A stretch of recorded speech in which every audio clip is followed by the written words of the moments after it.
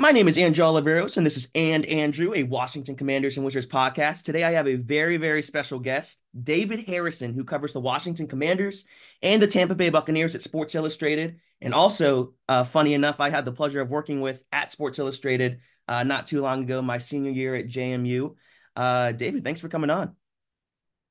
Yeah, man. Thanks for the invite. I appreciate you. Hope you've been doing well. Thank you, Dave. I appreciate that. But yeah, so as we know, Dan Quinn, new head coach for the Washington Commanders.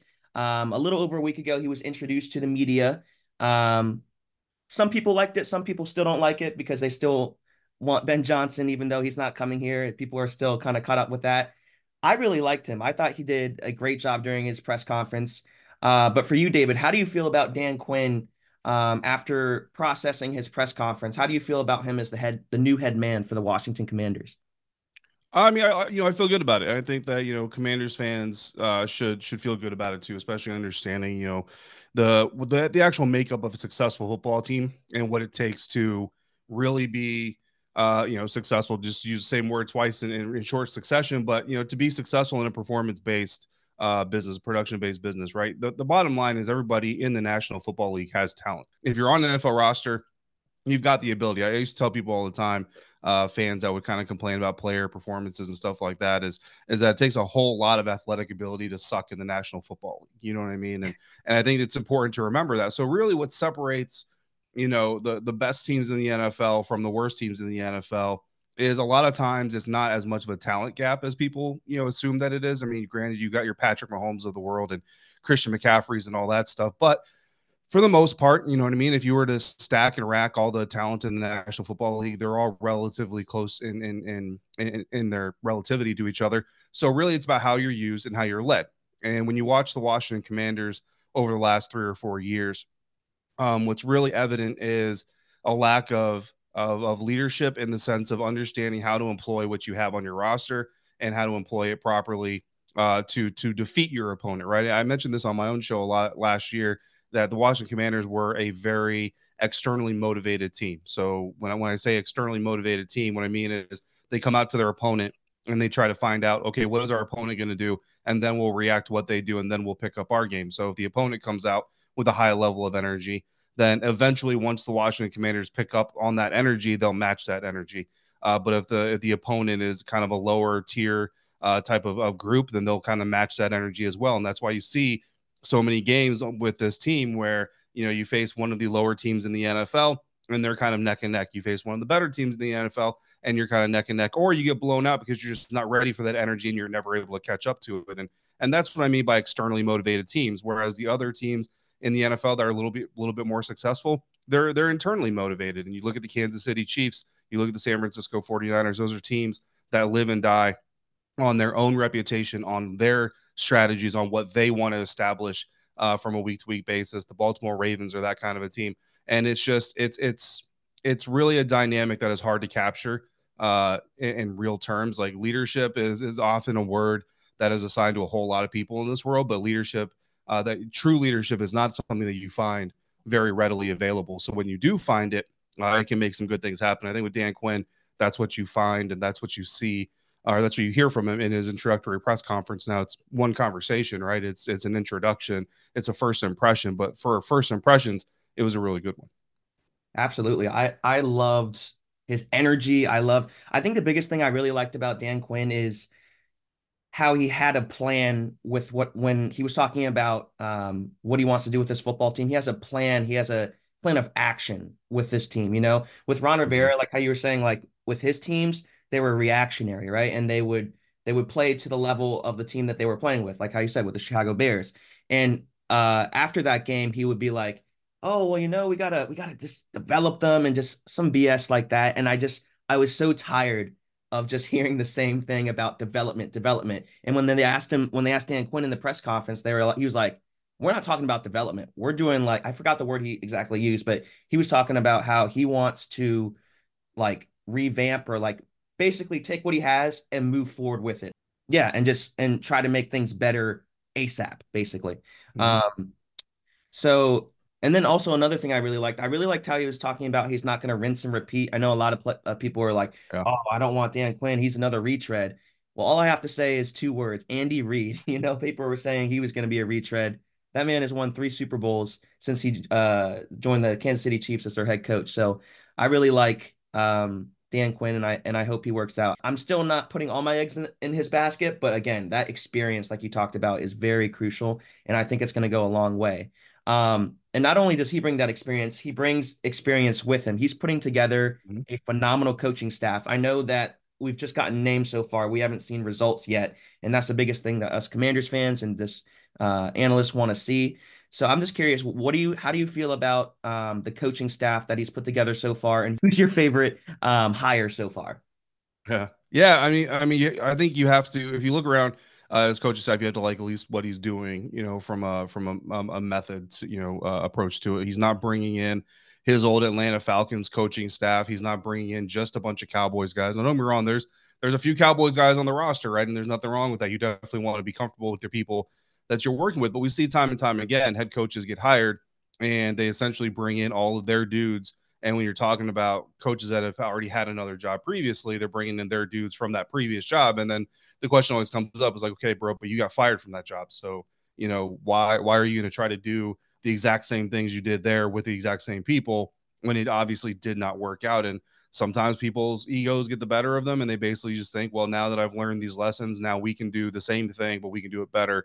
And oftentimes it just doesn't work out. Right. So, Mhm. evolving and growing is the key to this whole thing. That's what Andy Reid, like you mentioned, has done in Kansas City. That's what Dan Quinn plans on doing here in Washington. And to do that, it's not that he hasn't repeated some of his old tricks, because if you go back to the time he hired Kyle Shanahan in Atlanta, it wasn't a coach that he worked with before. It was a coach that he worked against before. And Dan Quinn admitted this himself in his introductory press conference. Basically said, I faced Kyle Shanahan's offense. I said, man, that's a really tough offense to face. I want him to work with me.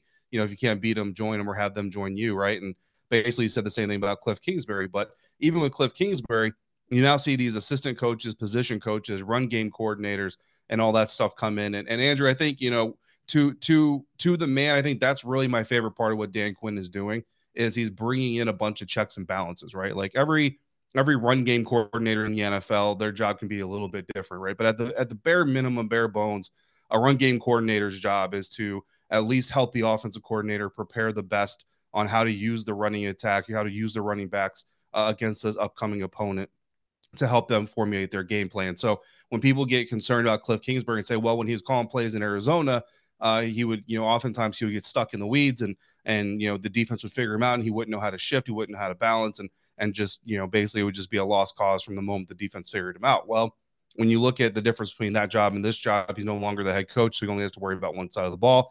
And now he's got these other position coaches, and he's got this run game coordinator, probably a pass game coordinator. There's a pass rush coordinator on the other side of the ball. Like, he has all these other minds to help him make sure that the entire field is being seen. Because one man, I don't care if you're just the offensive coordinator, you can't see everything. You know what I mean? You can't watch.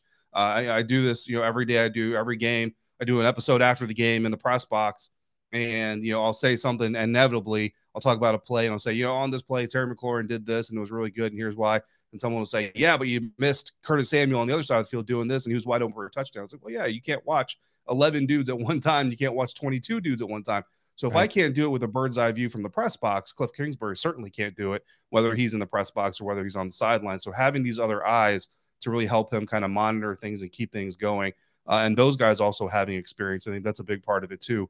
It's just all parts of the checks and balances to make sure that they're making the most informed decision they can with as much information as you can. Now, you do start to get worried a little bit about the too many cooks in the kitchen, right? But that's really that's an emphasis on execution at the end of the day, right? Like that, and so that's going back to Dan Quinn, something that he talked about indirectly, which is really actually what makes it stand out even more to me, is leadership and service and leadership, right? Like leadership, again, we go back to the leadership conversation.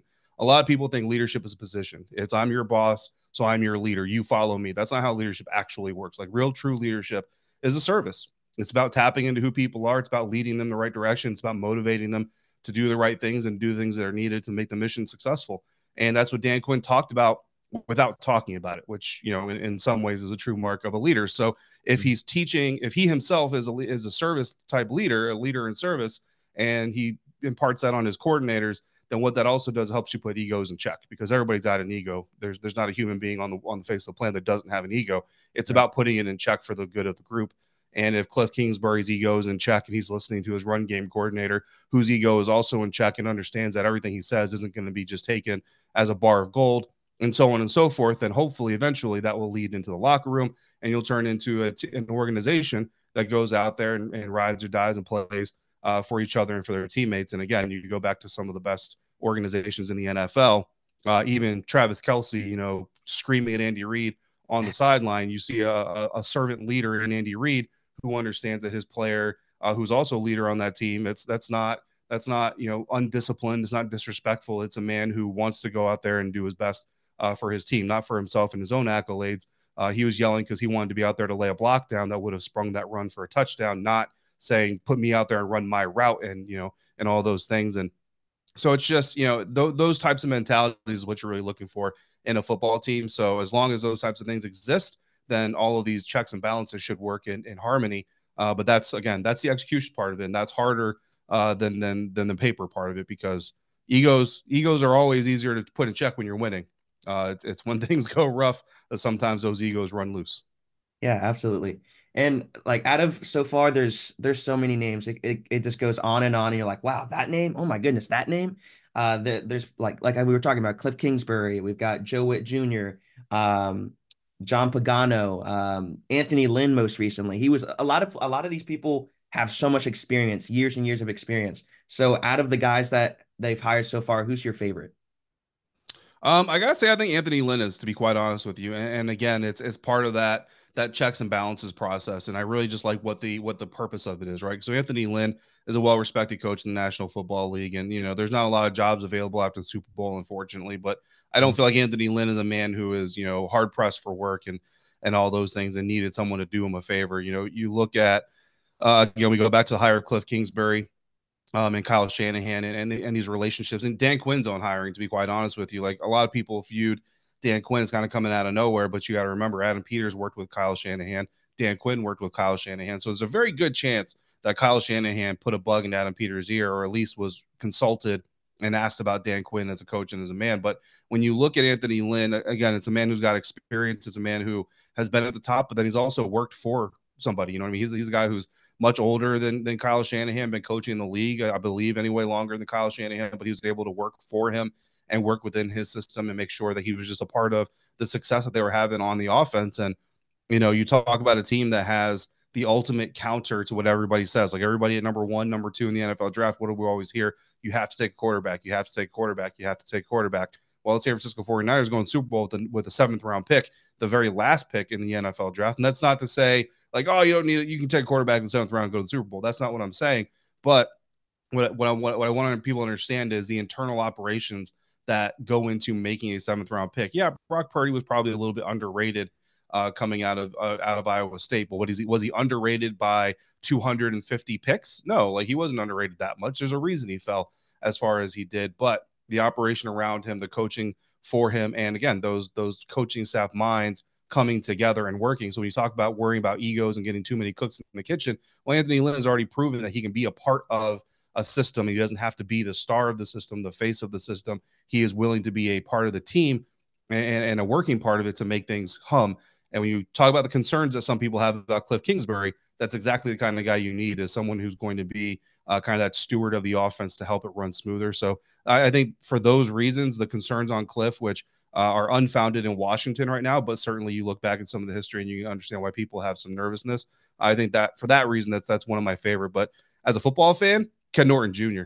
Like I remember being a kid, Ken Norton Jr. was one of my favorite players Yeah. for the way he played, the style of play, and obviously the success that he had with the Dallas Cowboys and the San Francisco 49ers. I wasn't a Cowboys or a 49ers fan, but I was a Ken Norton Jr. fan. So I can't lie, man. Like we get to meet all the assistant coaches and new hires next Wednesday.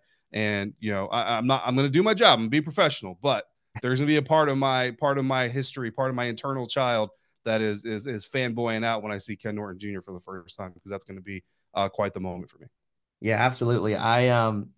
Whenever I see like players or talk to coaches or just like doing stuff for DC News Now, I remember I was in the locker room, and I was with Derek Forrest, the sports anchor at DC News Now, and sports director also as well, phenomenal person, and he just went over to Jahan Dotson. He was like, "Hey man, can I ask you a question?" And he was like, "Yeah, sure." And he was just going like one on one, asking him that question, and I was like, "You're talking like inside." My inner child was like, "You're talking to Jahan Dotson right now, right?" But like in the moment, I was just kind of keeping my face neutral and just being like, oh, just doing a job talking to someone I look up to. But you know what? I'm just gonna keep my composure.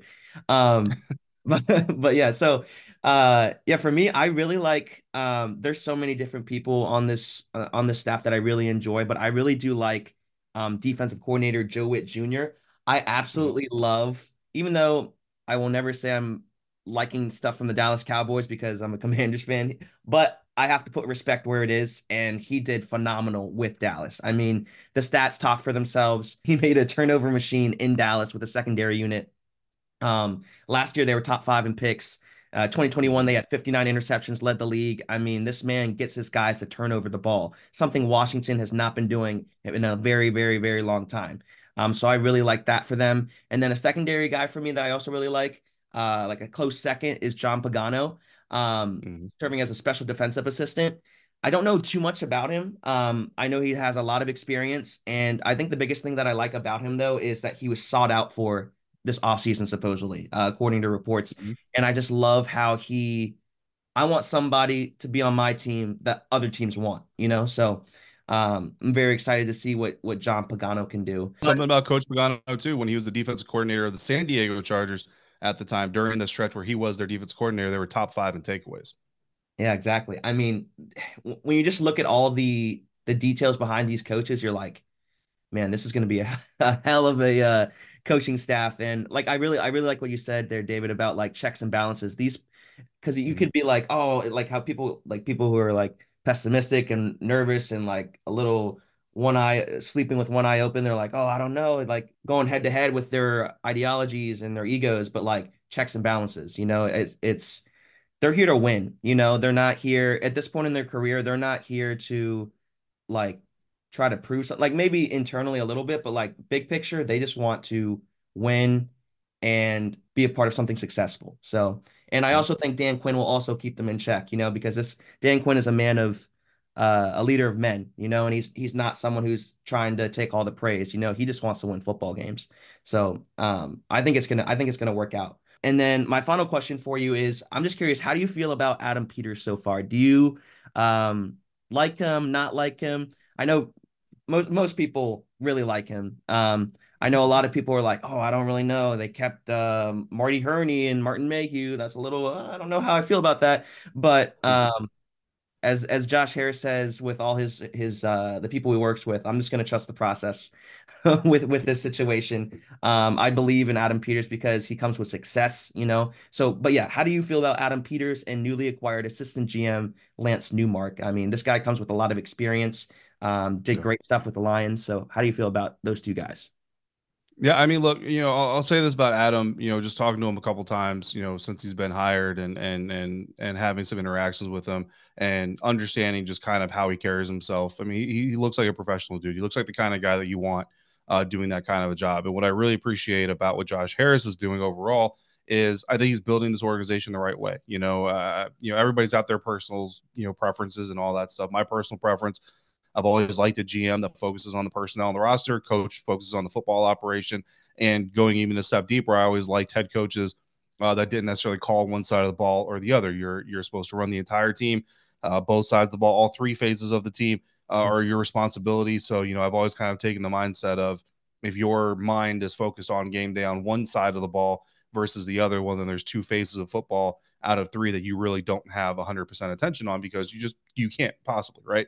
It's just not possible. So I think it's a really hard thing to do, even though it's the trend in the NFL to be a head coach and also run one side of your own team. Um, so I'm happy that Dan Quinn is taking that path on doing it. And I think all of that speaks to what this team is trying to do. You know what I mean? I think Adam Peters and Josh Harris, just starting with that hire, it's all about how do we want to make these decisions and what kind of team do we want to be, right? anytime you're a decision maker, look, there's no guarantees that anything's going to work out, right? Like we can like what Dan Quinn said, and we can like the checks and balances, and we can like the experience of the hires and all this stuff. We can dislike the fact that they hired an offensive line coach who had one of the worst offensive lines in the NFL the last 2 years. Like Yeah. all of those reactions and feelings right now are all valid. You know what I mean? I always kind of prefer to look at the positivity and the possibilities versus look at the negativity. But it is what it is. I remember Wes Unseld Jr. You cover the Wizards, right? Wes Unseld Jr. when he was hired, Yep. everybody was through the roof. You know what I mean? People were talking NBA championship, and then here we are this year, and people couldn't wait to run him out of town even before the season. So Right. look, the impressions you get in the beginning really don't amount to much, and the coaches understand that, the GM understands that, but I think, like I said, going back to being a decision maker, whether it's in football, whether it's at a mom and pop shop, local grocery store, if you're a decision maker in any walk of life, really the key is making every decision you make for the best reasons, right?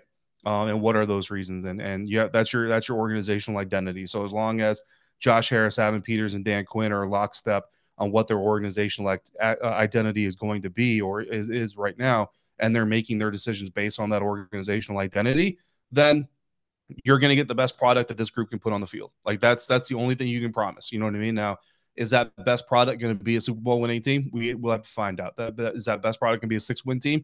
Again, we'll have to find out. But at the end of the day, the key thing is you're looking for these same characteristics. You're looking for the same mantra. You're looking for the same mentality. You're not bringing in a guy who wants to be this, drain the clock, be conservative, don't take risks, coordinator on one side of the ball, and then on the other side of the ball, you got a guy that just wants to go balls to the wall and take every risk possible. No, like you need everybody to be kind of on the same page of who we are as an organization.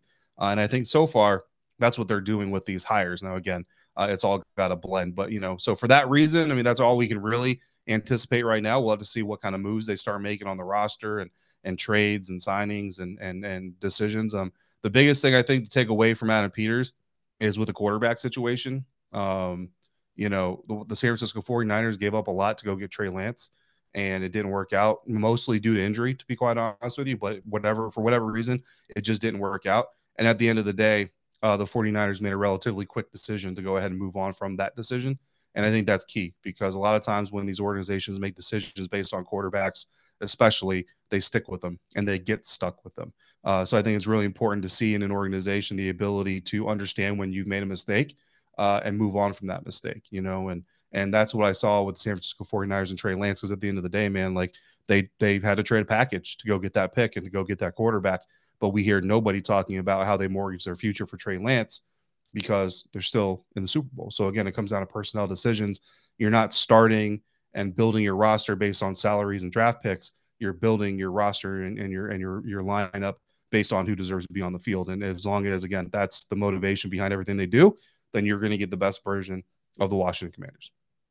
Yeah, I absolutely agree with what you're saying, David. I mean, I kind of become in a way just a little bit speechless when I think about the leadership that we have right now, because for the longest time, the connection between general manager, ownership, coaching, players, the connection was just never there. With Dan Snyder, it feels so weird. Like I saw a picture the other day or a video the other day of Dan Snyder, and I was like, I kind of forgot about this guy. Like he put so much like damage into this organization, and finally we actually have competent leadership that has a picture, a vision, right? And they want to work with that and collaborate, because with Dan Snyder, the man barely appeared in public.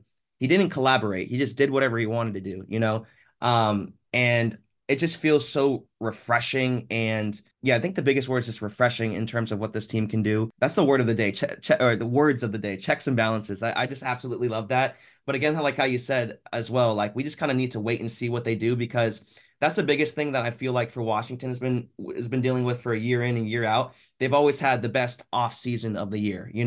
But then when the season comes into play, then they don't put results on the field. And that's the end goal for any football team. So I'm going to trust the process as Josh Harris is implemented with Philly teams, and he's kind of brought to this into this organization with the Commanders. But also, I'm just ready to see results, because for so long everything's been a lot of talk but no action. And I believe the people that they brought into this organization are about making change and putting it into action. So I really am excited about that. But David, I appreciate your time. Thank you so much for joining me. This is And Andrew, a Washington Commanders and Wizards podcast. You can catch me on Spotify podcasts, Apple Podcasts. David, thank you so much for joining. I appreciate you, man. Appreciate you.